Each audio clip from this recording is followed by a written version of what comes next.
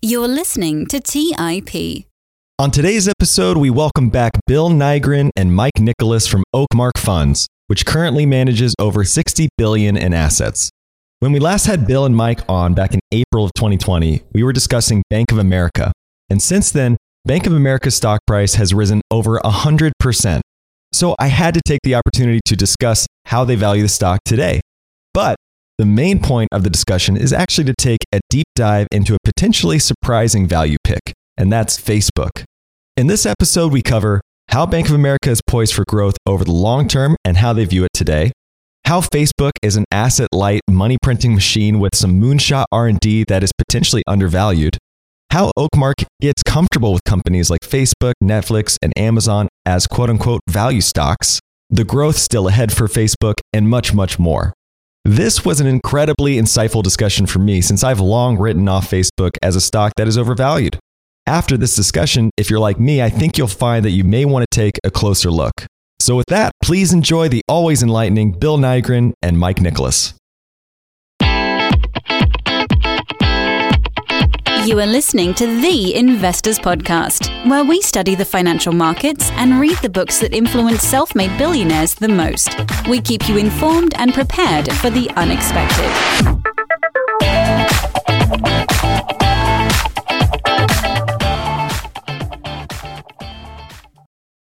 Welcome to The Investors Podcast. I'm your host, Trey Lockerbie, and I am so excited to have Bill Nygren and Mike Nicolas back on the show. Welcome back, gentlemen. Thank you. Thanks, Trey. So one reason I'm incredibly excited to have you guys back is because last time you were on the show, we were talking about Bank of America. And this was kind of back in Q4 of 2020. And at that time, the stock was trading around $21. And of course, this is kind of after the whole COVID pandemic that wrecked the market. And it's since risen to over $42 and 100% increase. So given the amazing performance, I feel that we have to spend a few minutes on it just to touch base on the stock to see how you're thinking about today's price versus the intrinsic value you set forth prior. Let me just kick it off. I don't think there are any stocks in the market today that we're as excited about as we were last December. The whole market is up. Our portfolio has done significantly better than the market. So as prices go up, we think opportunity is less than it was when things were really cheap. And the financials are no exception to that. Most of them went down a lot in the first two quarters last year. And since November, they've come back a lot. But in our opinion, they've kind of gone from real cheap to cheap. And Mike can share more of the detail on Bank of America, but the story will be the same for half a dozen financials in our portfolio. That they're not as cheap as they were 9 months ago, 6 months ago, 3 months ago. But relative to really long-term history, we still think the banks and other financials are quite attractive today. Yeah, it was a pretty stressful environment last time we spoke, and we argued that the company had built an enormous amount of capital since the global financial crisis, and that the company's underwriting standards had improved significantly under CEO Brian Moynihan, such that we thought the bank was better suited to absorb a pretty severe downturn like the one we've recently experienced. And COVID was certainly an opportunity for them to prove it, and so far they've done an admirable job in our view. And despite massive disruption from the pandemic and a zero-rate environment and the inability to repurchase stock for much of the year, Bank of America was still able to generate nearly $2 a share of earnings last year. They ended the most recent quarter with almost 10% of their market cap and excess capital above their regulatory requirements, and we would expect all of this to be returned to shareholders over time. Deposits have skyrocketed, but loan demand remains very weak still, such that Bank of America is operating a loan-to-deposit ratio of 50%, which is very low by historical standards. So there is a material amount of cheap, unused funding capacity that can be deployed once the economy improves or loan demand improves as well. But as Bill said, most of our high-level assumptions remain the same today as they were the last time we spoke. We still think they're capable of generating a low to mid-teens return on tangible common equity over a cycle, and that implies the normal earnings power of the bank is well north of $3 a share, with many of the shorter-term concerns that we discussed with you guys last year having improved quite a bit. Bad debt expense, long-term interest rates have improved, fee headwinds are beginning to abate. The outlook is much healthier than it was, and that is more reflected in the stock price. And the time last year, I think Bank of America was trading right around its tangible net asset value, and today it's closer to 1.8 times that metric. But at roughly 11 or 12 times our estimate of normal earnings, it still seems reasonably attractive in our view, but nowhere near the opportunity we saw last year.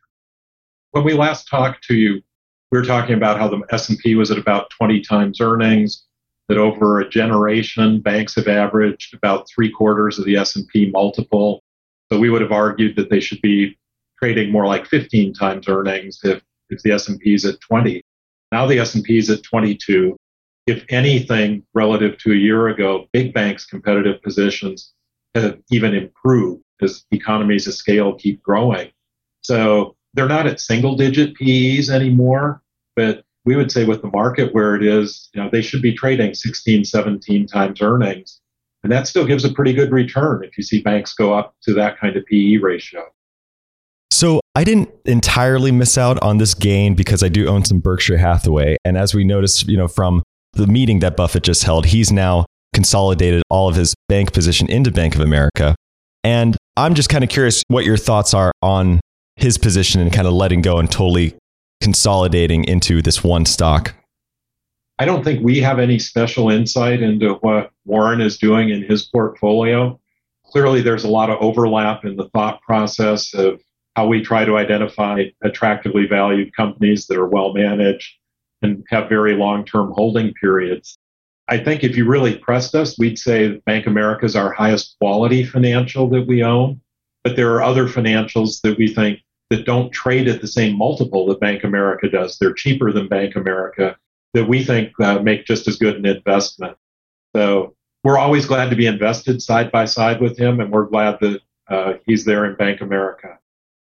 Well, I say that I didn't entirely miss out, but this stock in particular was just screaming at us on our stock screener. And I was overlooking it because I think I was getting a little bit caught up in this macro thought that, we're in this low interest environment still, which I want to talk about a little bit more, but that there's this whole movement of DeFi entering the space. And if you think about the fact that banks are really not providing much, really any yield on holding your money, then where does the value of using a bank come from? And it seems to come from just its ability to be a payment platform, the way that you kind of are able to wire from business to business or person to person. But there's a lot of new entrants into the space trying to capture that with Square and PayPal and a few others. What is your general thought on the disruption of traditional banks? Yeah, I think Square and PayPal have done a really good job of building out their payments and their digital banking capabilities. But when you think about somebody like Bank of America, it's a very heavily diversified financial institution. And it does provide more value than just a platform for consumer payments in a low rate environment. In addition to its payment capabilities, Bank of America extends loans, credit cards, mortgages, auto loans. They advise individuals on retirement and financial planning matters. They store and protect your assets. They provide free digital tools to manage your finances, pay your bills electronically, transfer money on a P2P basis via Zelle. And on the other side of the house, the commercial bank, Bank of America also provides several valuable services. They raise capital for businesses. They make markets and provide liquidity for various financial instruments, stocks, bonds, commodities. They stepped in to provide massive liquidity to commercial clients at a time when credit line draws were occurring at really breathtaking levels last year. They supported small businesses. It's the largest lender within the PPP program. So companies like Square and PayPal have clearly done an impressive job in payments and even beyond in some regards. But many of the services that Bank of America provides today are not necessarily being served by a Square or PayPal.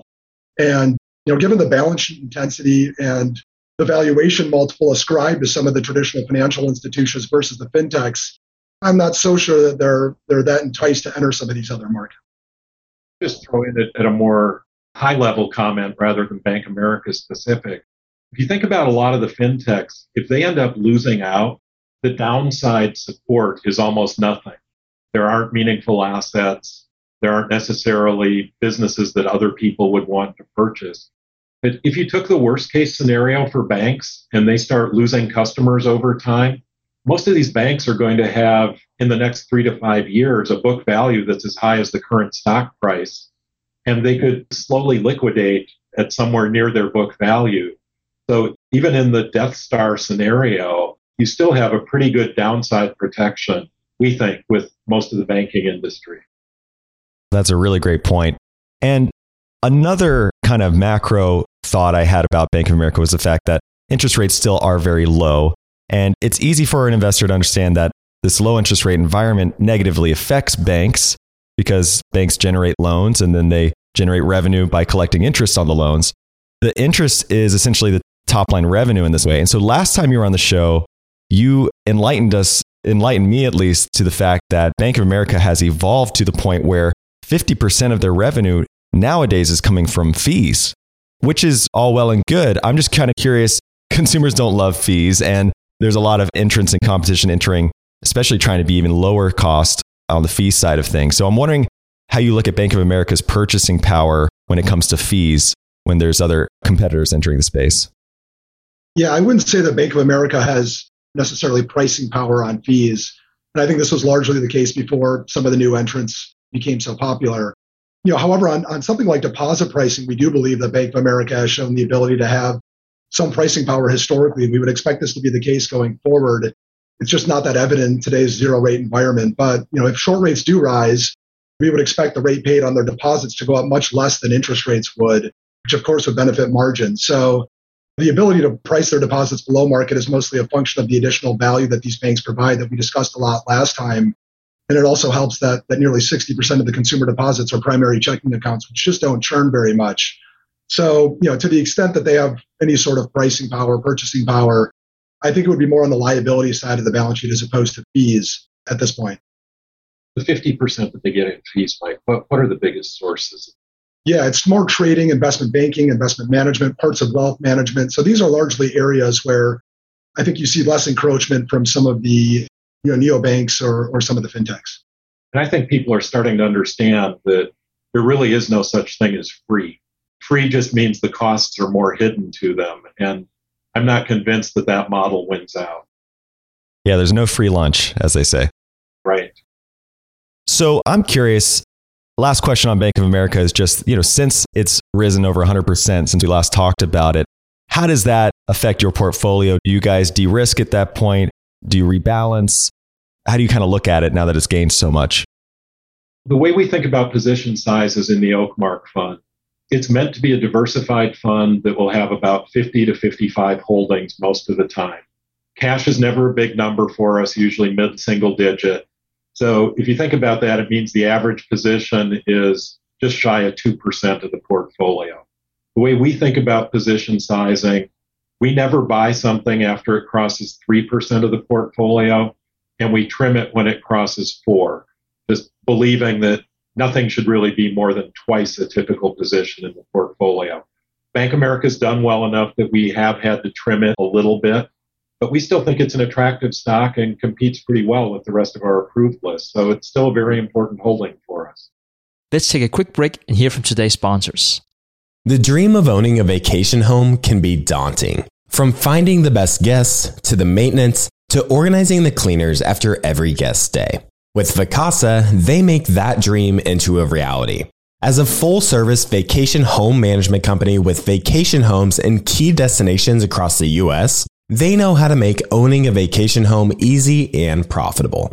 On top of proactive property maintenance visits by professional local teams, a data-driven booking platform, and around-the-clock support, homeowners earn on average 20% or more revenue from their vacation homes. Vacasa makes vacation home ownership easy. If you're looking to make more from your vacation home by doing less, partner with Vacasa at vacasa.com. That's vacasa.com to get started on your dream of owning a vacation home. Have you ever wondered if there's an AI tool like ChatGPT specifically built for the stock market? A tool that not only aids you in your research and analysis process, but also allows for dynamic discussions? Today, I want to share such a tool with you called Meka. Meka is the AI-powered stock research assistant now enhanced with real-time stock data. Meka does a lot of the heavy lifting of sifting through financial statements and company data and delivers it to you nearly instantaneously, and the best part is that it's 100% free. Try it out today and ask Meka questions like, what is the financial health of Microsoft? How much cash does Copart hold on its balance sheet? What is the return on invested capital of Adobe, or millions of other prompts? Check it out today for free at Meka.com. That's MEYKA.com. Today's episode is sponsored by Range Rover Sport. Range Rover Sport leads by example with their dynamic design that rises to the occasion. It's got powerful on-road performance and commanding all-terrain capabilities, coupled with signature Range Rover refinement. The third generation Range Rover Sport is the most desirable, advanced, and dynamically capable one yet, redefining sporting luxury. It's got advanced cabin technologies such as active noise cancellation and cabin air purification, offering next-level comfort and refinement. The purposeful cockpit-like driving position sets the tone for a focused interior that promotes exhilarating driver engagement. Award-winning Pivi Pro infotainment is at the heart of the experience and provides intuitive control of the vehicle systems. You can enjoy a dynamic drive and total comfort with optional 22-way adjustable, heated and ventilated electric memory front seats with massage function. Design your Range Rover Sport at LandRoverUSA.com. That's LandRoverUSA.com. All right, back to the show. All right. Well, the real reason we brought you back on today's show is to talk about another really fascinating company called Facebook. So I want to dig into this a little bit with you because they just released their Q1 numbers and they are astonishing. The free cash flow, for example, has been growing 27% over the last 5 years. The top line revenue is growing at 37%. I mean, these are just incredible numbers. So let's start with a highlight or like an overview of Facebook. What drew you to the stock? I know that there's a reason these big FANG companies keep going up and up, but I'm curious to see how you look at it from a value perspective. Yeah, I was thinking back to our last conversation with Stig, and he reminded us on that call that Bank of America's NPS score was nearly as bad as Facebook. So naturally, you guys requested we discuss Facebook this time. But I can assure you, we don't intentionally screen for businesses that score poorly on this metric. But it's one of the most heavily scrutinized companies on the planet. The figure really doesn't surprise us. Seemingly everybody hates Facebook. They just can't necessarily agree to why. But what attracts us to the company? Facebook's business model is one of the more attractive we've come across. Is unlike most media companies, its content is primarily generated by its own user base. And today, the vast majority of the company's revenues are being generated from advertisers that are looking to reach and target the billions of people that use at least one of its services every day. And, the company benefits from powerful network effects and from that granular targeting capabilities for advertisers.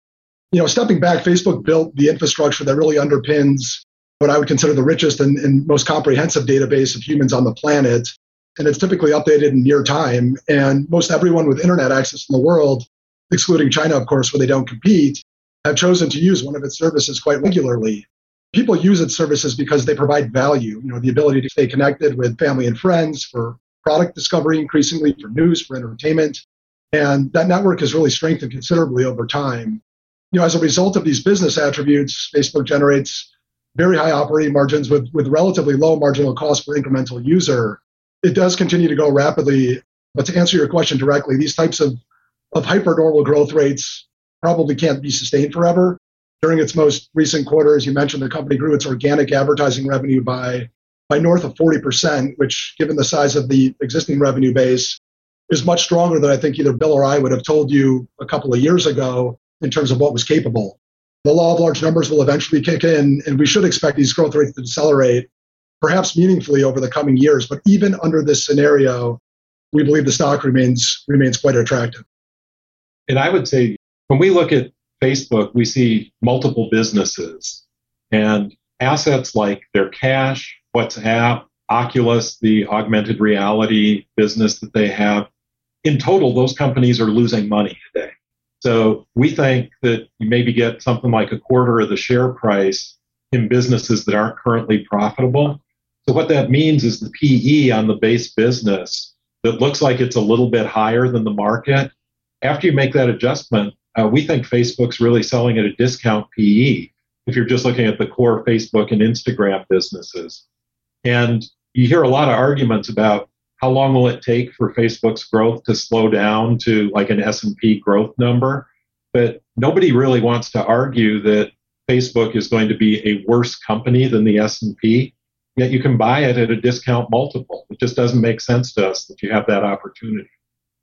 Well, I'm glad you brought up the other revenue streams that they bring in, because they brought in Q1 over $700 million of other revenue, quote unquote. So almost $1 billion of revenue that's outside of ad generation that they do. You mentioned about losing earnings on this portion. What potential do you see in those businesses? How much do you forecast their growth into the equation? That other segment is primarily Facebook Reality Labs, and that's most notably Oculus. Today, the non-advertising revenues make up a real trivial percentage of the total revenue base of the company, but certainly over a much longer time horizon, Mark Zuckerberg, has talked about and believes that virtual and augmented reality could really become the next major computing platform. And some of the recent success that you cited is clearly giving them more confidence in the technology and the potential for consumer adoption. So they're investing an enormous percentage of their R&D budget into this. What's interesting, just kind of getting back to Bill's points, is that the Reality Labs team at Facebook now accounts for, by some estimates, nearly 20% of their total employee base, yet the revenue being generated by that division amounts to just a low single-digit percentage. We've seen third-party estimates that suggest Facebook could be losing something in the neighborhood of $6 to $7 billion a year from Reality Labs, which helps to explain a lot of the margin leakage that we've seen in this business over time. Just for some context, Facebook had a 50% operating margin in 2017 on a $40 billion revenue base, and looking forward to next year, they're projected to grow to $140 billion in sales, but the margins are expected to be down 10 percentage points. So what's going on here? On the surface, the margin degradation would almost seem to conflict with what we were talking about earlier about the low incremental cost per new user. But this drag is, at least in part, due to higher capital intensity and certainly increased content moderation costs. But a lot of it is due to their belief that many of these investments that they're making across the income statement will contribute meaningfully to value over time, and specifically Reality Labs and WhatsApp. It's hard to know exactly how big this could become, but to us, for most companies, you don't get a free call option on a market leader that's potentially developing breakthrough technologies like this. And we kind of look at it like this. If it never takes and they were to close down Reality Labs, we could see billions of annual losses potentially evaporate. Margins would go up significantly, and the reported metrics would look even more compelling than the headline numbers. But if it hits and we're eventually communicating or gaming or consuming other forms of content in more of a virtual or augmented setting, it could prove to be an immensely valuable asset. And this isn't the first time that we've seen the company make the decision that rather than collect current earnings for an asset, they'd rather grow scale because they think it increases their moat. We've seen that with YouTube inside of Alphabet, even Amazon with their basic retail business. They've decided to not capitalize as much on pricing as they could because they wanted scale. So the idea that WhatsApp could grow its scale faster and develop a moat at the expense of not reporting earnings for a few years that's been a successful formula for a lot of venture cap businesses. So it's not too hard to imagine that somewhere down the road, after the company monetizes it, that becomes a real significant free cash flow generator. We've seen it with cash at companies. When we first bought Apple 12 years ago or so, we sold it last year, so we don't own it anymore. One of the big knocks on them was they were just building this monstrous pile of cash. Then they started repurchasing shares with it. Facebook's repurchasing shares. Alphabet's repurchasing shares. So these assets that right now aren't generating a lot of cash flow, we think it's just a matter of time until they become really important, valuable assets.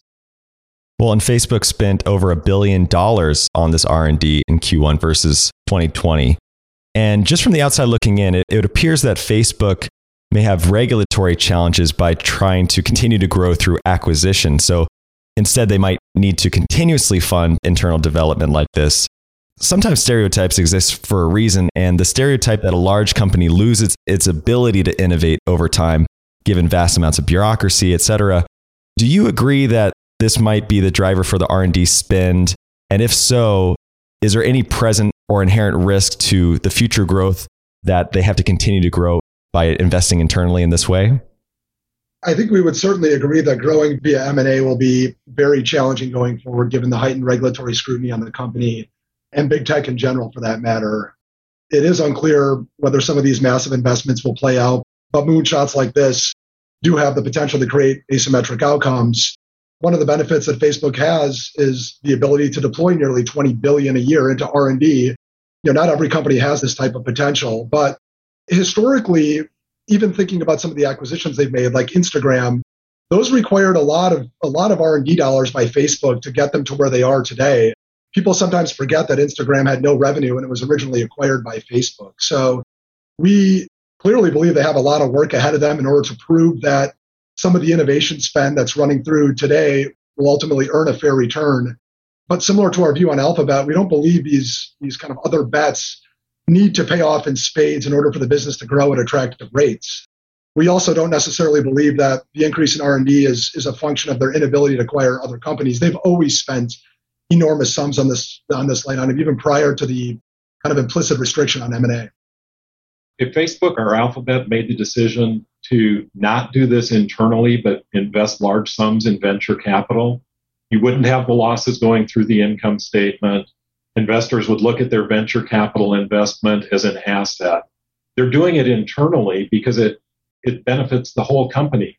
As basic search or the Facebook platform growth starts to slow down, hiring engineers is still one of their biggest challenges. And because of some of these other areas that companies like Alphabet and Facebook are investing in, it helps make hiring easier for them. So we think there's a tremendous advantage to them doing this internally as opposed to externally. And like any venture capital investment, some are going to pay off big and some won't. But we have no reason to believe that either of these companies is not effective at the way they're deploying these dollars. And Trey, most street analysts don't make the adjustment that Bill was referring to, where they add back losses or certainly not necessarily giving them credit for what they're spending on. So implicitly, they're ascribing a highly negative number to something that we think are a fairly promising portfolio of potential other bets. Yeah, a lot of people forget that when Amazon, for example, went public, AWS didn't exist, right? So a lot of these spawning efforts on companies in this way are very fruitful over time. I'm curious, maybe 10 years from now, what do you think the spawning looks like for something like Facebook? It's hard to say. If I go back to when we owned Amazon, we were one of the few value investors that thought it looked cheap, and we bought it because it was selling at a smaller percentage of sales than bricks and mortar retailers that they were slowly putting out of business. The reason we ended up selling it is AWS grew so fast and other analysts were putting such high values on it. We had a hard time getting comfortable with how much AWS might be worth. I could envision a scenario with Facebook that's the same, where something that they do with augmented reality, building it into basic computing, takes off, other people understand it faster than we do, and instead of implying the negative value, we think we're getting paid to take it today. There's probably somewhere down the road that other analysts are going to pay more for augmented reality than we get comfortable paying for it. And we could look back on it and say, we sold it off too soon, but at a number that's much higher than today's price. I'm glad you touched on how much cash Facebook has. And again, the ability to even spend $20 billion a year on R&D is incredible. They're sitting around $65 billion in cash on the balance sheet right now. How do you feel about that? And they didn't deploy as much maybe as they should have on R&D in that way, but they're sitting certainly on a ton of cash. Do you feel like that's any kind of drag on the company? What a high-class problem to have, that Facebook can be churning out the kind of growth that it's reported over the past year. And its business model is so capital light that its big problem becomes it's piling up much more cash than it can deploy. Our belief in any stock that we own is that it's undervalued. We wouldn't own it otherwise. So we get excited when we see management willing to take some of that capital and grow by reducing the denominator, by share repurchase. And we're pleased to see that Facebook is starting to make that a meaningful part of their capital deployment strategy. Well, and one of the other benefits, I guess, is the fact that there's only about 30 billion of liabilities. So they could just use half the cash to wipe out all the liabilities on the balance sheet, which is also a good place to be. Well, and those liabilities are just operating liabilities. Correct. Effectively, the company doesn't have debt. So there's no reason to pay off the free liabilities that are there. We're thrilled with the set of problems that they have, in quotes. Generating more cash than they can rapidly deploy is a great problem to have. At the last Berkshire Hathaway shareholder meeting, Charlie Munger said something, I'm paraphrasing, but it was something like paying $1 over intrinsic value in share buybacks is highly immoral, and buying $1 under intrinsic value is maybe the most moral thing you can do. So there's a very fine line with share buybacks, and Facebook spent nearly $4 billion in the last year on share buybacks. I imagine you agree that it was undervalued throughout that time, but what would change your mind if you start seeing their buybacks continue to grow aggressively and maybe it goes against the valuation that you have in mind? First, I'd say I think even Charlie would say that you probably can't define intrinsic value down to the last dollar. You're trying to get in the right ballpark. And when a company is demonstrably beneath intrinsic value, share repurchase becomes a better alternative than anything other than reinvesting where you're competitively advantaged. We won't own Facebook when we don't think it's cheap. So we're happy to have them buying back stock through the entire time that we own it. And somewhere long after we've sold our stock, if they're still buying it, either they are reducing value per share by doing that, or we misjudged what it was worth. Let's take a quick break and hear from today's sponsors. Kyle, you're connected with a ton of different investors and portfolio managers, and you're just really in the know on a lot of these things. How do you keep up with all the day-to-day headlines for your portfolio companies? Yeah, so I used to have a ton of issues with this, and that was until I started using Yahoo Finance. Really? What's so great about it? So Yahoo Finance is awesome. I have my whole portfolio entered and I can easily see all the top headlines to keep up with the recent news. And each day you get an overview of the major global events that might be moving the market. So I'm ready to easily pounce on any opportunities that come my way. What else can you do on Yahoo Finance's platform? They also have a number of cool features, including a tool that lets you link all of your investment accounts, analyst ratings, and independent research, as well as the ability to create customized charts. Well, now I know that the audience is really going to love this one. And I actually see they have 90 million monthly active users. For comprehensive financial news and analysis, visit the brand behind every great investor, yahoofinance.com. The number one financial destination, yahoofinance.com. If you're looking for the right franchise concept at the right time, an iFlex Stretch Studio franchise is the business for you. iFlex is the newest franchise concept from the founders of The Joint Chiropractic. With over 200 licenses already awarded to our regional developers, there's never been a better time to own an iFlex franchise in your market. An iFlex Stretch Studio franchise offers its clients the best in professional assisted stretching for one affordable price in one beautiful location. Even the Mayo Clinic says stretching can increase flexibility and improve your joints' range of motion, helping you move more freely. Prime regional developer opportunities and franchise locations are going fast. Don't miss this opportunity to get into this rapidly growing health and wellness business from the founders of The Joint Chiropractic. Find out more today. Call 888-994-3539 or visit iflexpodcast.com. Call right now, 888-994-3539 or visit iflexpodcast.com. Say goodbye to complicated, expensive, and uncertain shipping, and say hello to an advantage with USPS Ground Advantage shipping from the United States Postal Service. Every business faces challenges, but shipping shouldn't be one of them. So keep things simple with clear upfront pricing and no unexpected surcharges for Saturday deliveries, residential deliveries, or fuel. Keep things affordable with some of the lowest prices out there, helping you counter the rising costs of doing business with a budget-friendly alternative. And keep things reliable with on-time ground shipping, ensuring your shipments get to where they need to go while maintaining your hard-earned reputation. USPS Ground Advantage is your ticket to easy, cost-effective, and dependable shipping. It's the complete delivery service your business needs to rise above the competition. There's never been a better time to turn shipping to your advantage. Learn how at usps.com/advantage. USPS Ground Advantage. Simple, affordable, reliable. All right, back to the show. Well, speaking of the ethics around Facebook and the culture there, you mentioned the Net Promoter Score being very low. And I mean, I would say that Facebook does not have sort of a brand halo, right? It has, obviously it's recognized for being just a behemoth and a great business model, but there are some gray areas around the ethics. So how can investors get comfortable around that aspect of the business?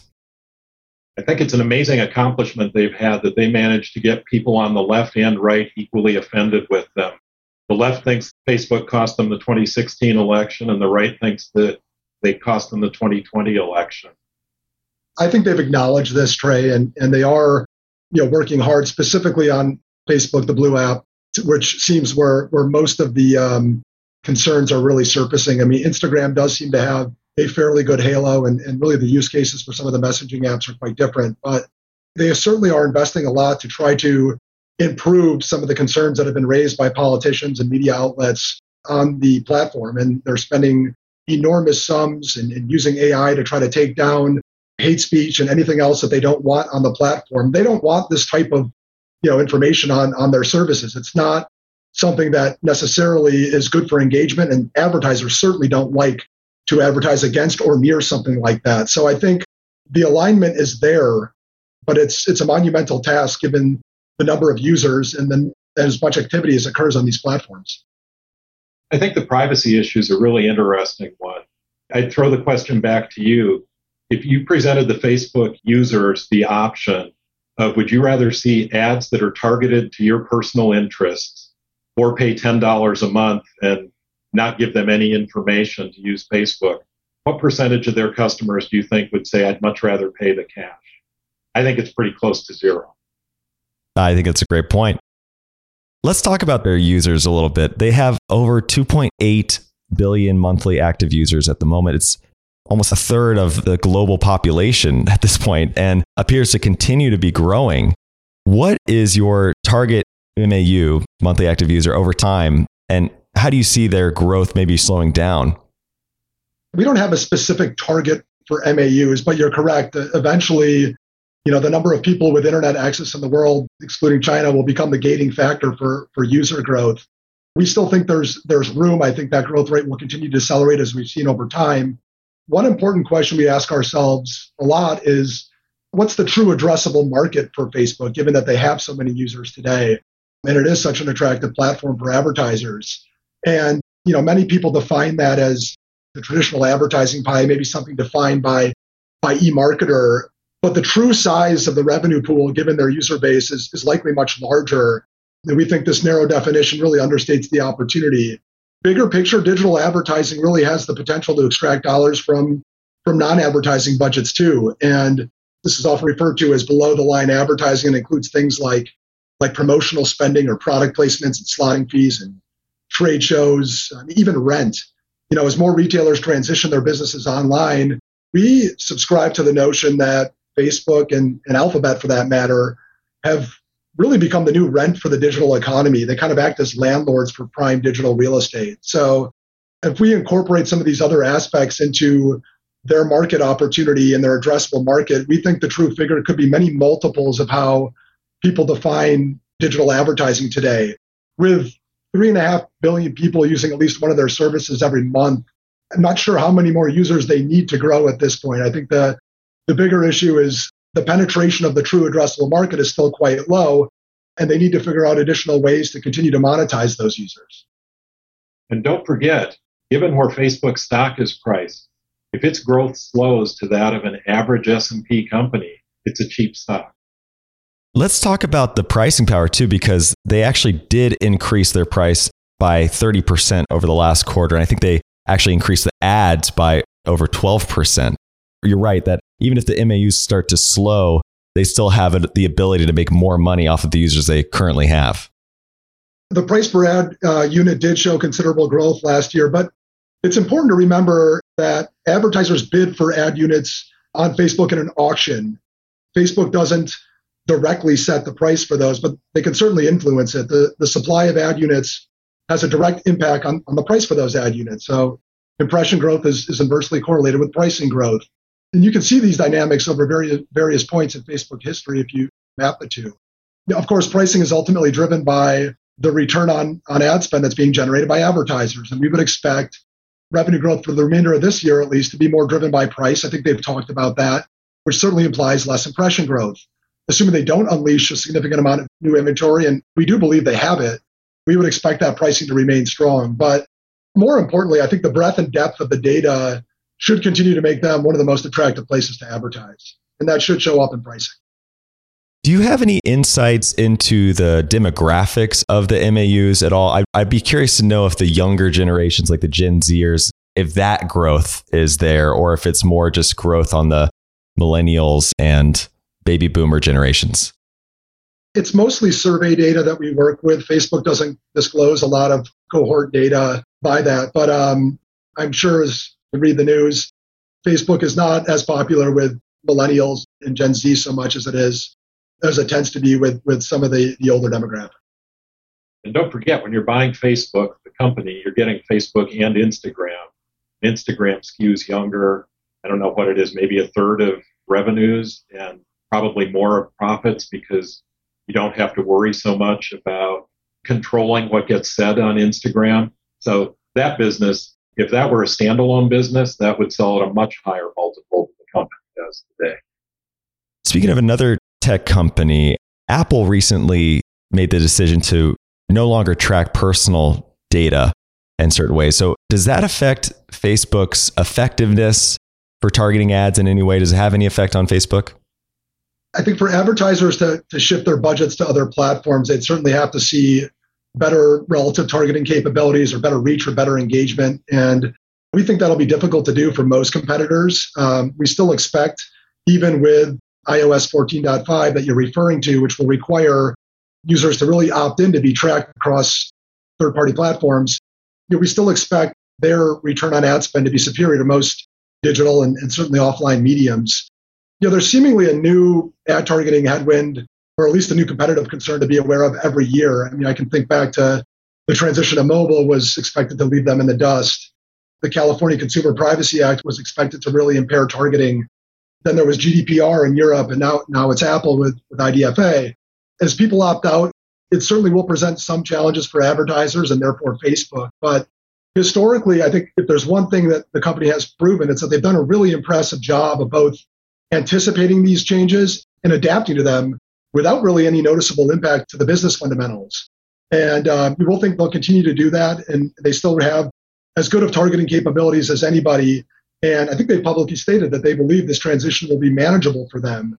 One of the keys is having the first-party data, and that really allows you to build a real defensible digital advertising business. And Facebook has it in mass, and we continue to expect them to remain a force in digital advertising, even if some of their off-site targeting and attribution capabilities prove to be a little weaker than they once were. But somewhat ironically, increased privacy regulation has, at least thus far, seemed to actually further entrench the walled gardens with deep first-party data like Facebook. If Facebook needed to, they always have the option of saying, if you want to opt out on tracking, that's fine, but then you'll have to pay X dollars a month. Presented with that choice, I don't think people would opt out. So one thing I'm incredibly fascinated by with Oakmark is your ability to look at these big tech companies, in a value sort of way, as you mentioned, being early into Amazon and now looking at Facebook and making me take another look at Facebook personally. How do you justify this? Is it just that if I look at Buffett taking on his Apple position, is it just that the companies are getting to this point where they are now the incumbents that are hard to disrupt, and the moat and the staying power has matured to a certain point where you can get comfortable around this idea that, yeah, it's tech oriented, but the disruption is probably very low? Well, I think to call these companies tech companies is a bit of a misnomer. Amazon's a retailer, Facebook and Alphabet are basically media companies selling advertising. Netflix is a media company. But to make them qualify as value stocks has never been that much of a challenge for us. We owned Apple for 12 years, where it never sold at a premium to the S&P multiple during that time. And it was kind of odd, the number of questions we would get about how can a value investor own a company that's growing this rapidly? And we would always say, we own it because the PE is low. We think it'll continue growing, maybe not as fast as it has historically, but growing at a number that justifies a higher price. With Alphabet, with Facebook, with Apple, the question always was, if you cut it down to the core business, the market price is a below market multiple. You really think this is a worse business than average? And that has made all of them very simple for us. Netflix was probably the more complex one. but it was so similar to our history in cable stocks, where cable companies were losing money, had negative book values back in the 80s. But we saw an active private market that was paying $1,000 to $1,500 a subscriber. Why were they doing that? Because customer acquisition costs were really, really high in the early days of the cable industry. And the private equity firms or the companies that were rolling up the industry understood that those costs weren't going to be permanent. Netflix, when we bought it, was valued significantly below $1,000 a subscriber. $1,000 a sub is about what we think AT&T paid in the Time Warner deal for HBO. Why is Netflix not earning a better profit? Because they're charging less for their service than they could. When you look at, one of the things we did is we looked at surveys of people that had multiple monthly subscriptions. So they subscribed to Spotify or XM or HBO, Netflix. And you'd look at the prices of the others were all $15 to $20 a month, and Netflix was like $11. But then you ask people to rank order which one is the most important service to them, and Netflix always won. We looked at it and said, if Netflix charged a market rate for their product instead of this low rate that was allowing them to grow at such a supernormal rate, they would actually sell beneath a market PE ratio. We haven't needed to do a lot of mental gymnastics to get to a point of saying these are really cheap businesses. Great point. So speaking of cheap businesses, let's talk about how cheap Facebook is today, in your opinion. I'm just kind of curious to get a general intrinsic value assessment of sorts on Facebook and how it kind of compares to, where you see it going from here. The investment thesis is pretty straightforward, as Bill had mentioned. I mean, the stock trades for around $300 today a share. And, we expect this business to have about north of $40 a share of net cash and investments on its balance sheet by next year. That cash, as we spoke about, earns next to nothing today. So even using consensus forward EPS estimates for Facebook, it's trading for less than 17 times next year's earnings, ex cash. The market as a whole trades for 22 times. So we don't believe a business like this deserves to trade below a market multiple. But remember, within there are billions of dollars of losses that are further inflating what's already a below market PE multiple for a business like this.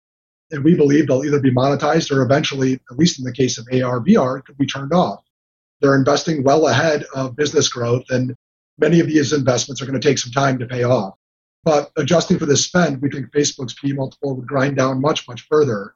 So really, just looking at the company from that perspective, it really looks like an outlier with a low statistical valuation, very high projected growth rates, and extremely strong existing competitive position. There is a tremendous amount of fear and skepticism built into this valuation, which we think is a source of our opportunity. What could it be worth? Hard to say. I mean, would it surprise me to see it trade at 30 times earnings at some point? Not necessarily. I certainly think it's worth more than a market multiple. If you carved Facebook down to just Facebook and Instagram, and you ran with a balance sheet that had no net cash and no debt on it, it seems crazy to think that could sell beneath a market multiple. And like Mike said, I think it's such an advantaged economic model that it's pretty easy to see that it could be 30 to 50% higher than the market PE. And after you account for the other businesses in the cash today, we believe you're getting Facebook and Instagram at a significant discount to the market. Well, it's interesting to hear you guys talk about this kind of PE relativity, right, to the overall market, and not so much anything like, discounting future cash flows and that sort of thing and looking for a specific discount rate. Is that kind of a fair assessment? Basically, that's not the typical way your approach here? We do discounted cash flows. We do relative PE multiples. We do acquisition multiples, and we'll get like 4 different models and then try to figure out why they're coming up with different conclusions and use all of the models to inform us to our best guess of business value. One of the ways we look at Facebook has nothing to do with what the market multiple is. It's to say, how much of a premium would an investor in Facebook need to earn relative to a government bond to take the risk of owning the equity? And even after we mark up government bonds to a level that's higher than where they trade today, to where we think, because we don't think investors will forever accept a negative real return to invest in the bond market. But so you say that like if inflation is going to be 2% and a 7 to 10 year bond will be 3%, Facebook's a below average risk company, so maybe an investor would want to earn 6% owning Facebook. then you project out 7 years and then a growth rate after that, it's hard to come up with a number that's much under 500. And looking at the PE relativity, the relative PE multiple, when does it get expensive? You mentioned kind of 30 to 50% over the market. Is that sort of the time for any stock that you're looking at to kind of say, okay, this is getting a little heated for us? No, we don't think of it quite that way. I think the biggest difference between us and fundamentally based growth investors is when we think our crystal ball gets too hazy to be of any value to us. For us, that's about 7 years. No matter how good a business is, we don't want to be paying a premium to the expected market multiple 7 years down the road. Interesting. Where did the 7 years come from? Asking our analysts to forecast out in detail 2 years and then kind of in less detail 5 years longer than that. And having been doing this for 30 plus years, we haven't found a reason to go either direction from that 7 years. A lot of the younger kids today will say, boy, these business models today are so competitively advantaged. The moats are so great.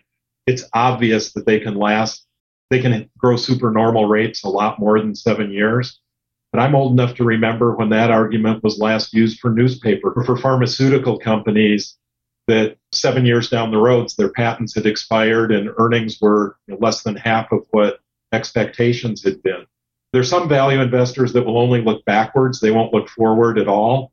There are growth investors that'll look out 15 to 20 years. We're kind of in the middle of that and pretty comfortable in that range. I like it. It reminds me of Buffett's comments at his meeting where he was talking about 30 years ago or so, there was a list of top 20 stocks and none of those companies are in the top 20 today. Is Facebook something that of everything you've looked at, you could see 20 to 30 years from now being in the, I'm asking you an impossible question, but I'm just curious, of all the companies you've looked at, does it have the staying power that you think it might? I remember a CEO who got fired for not buying MySpace because that was going to be the winner and last for 30 years. I don't think we would hold Facebook out as being the company that is most likely to be the same business it is 30 years from now. We own ADP. They've been a leader for a long time.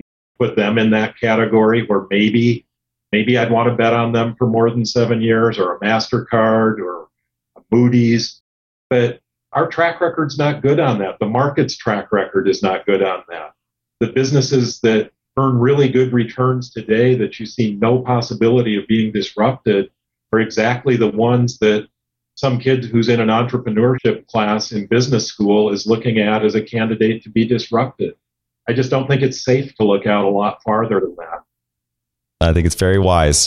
So this has been a lot of fun. I've certainly learned a lot, especially about Facebook, which has not been on my radar, to be fair. I've been owning a basket, at the QQQ fund, just because a lot of these tech companies, I've kind of subscribed to the idea that I don't understand them.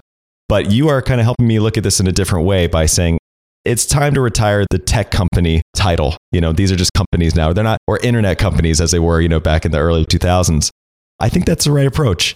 Before I let you go, I want to make sure I give you an opportunity to hand off to Oakmark Funds, to any of your platforms or any other resources you want to share with the audience. I'd point people first to our website, oakmark.com. All of our quarterly reports are there. I've written a quarterly commentary every year for getting to be too long now. I don't know, 25 years plus. I think the fastest way to learn about us is to spend some time and read a few years worth of those reports and see how consistent the thought process is. We are on social media, so you can follow us on Twitter. We're not in the camp that believes we have to have something to say every day. So when you see a tweet from us, you might even forgotten you follow us. But we usually do try to highlight new information that's up on our website through our Twitter account.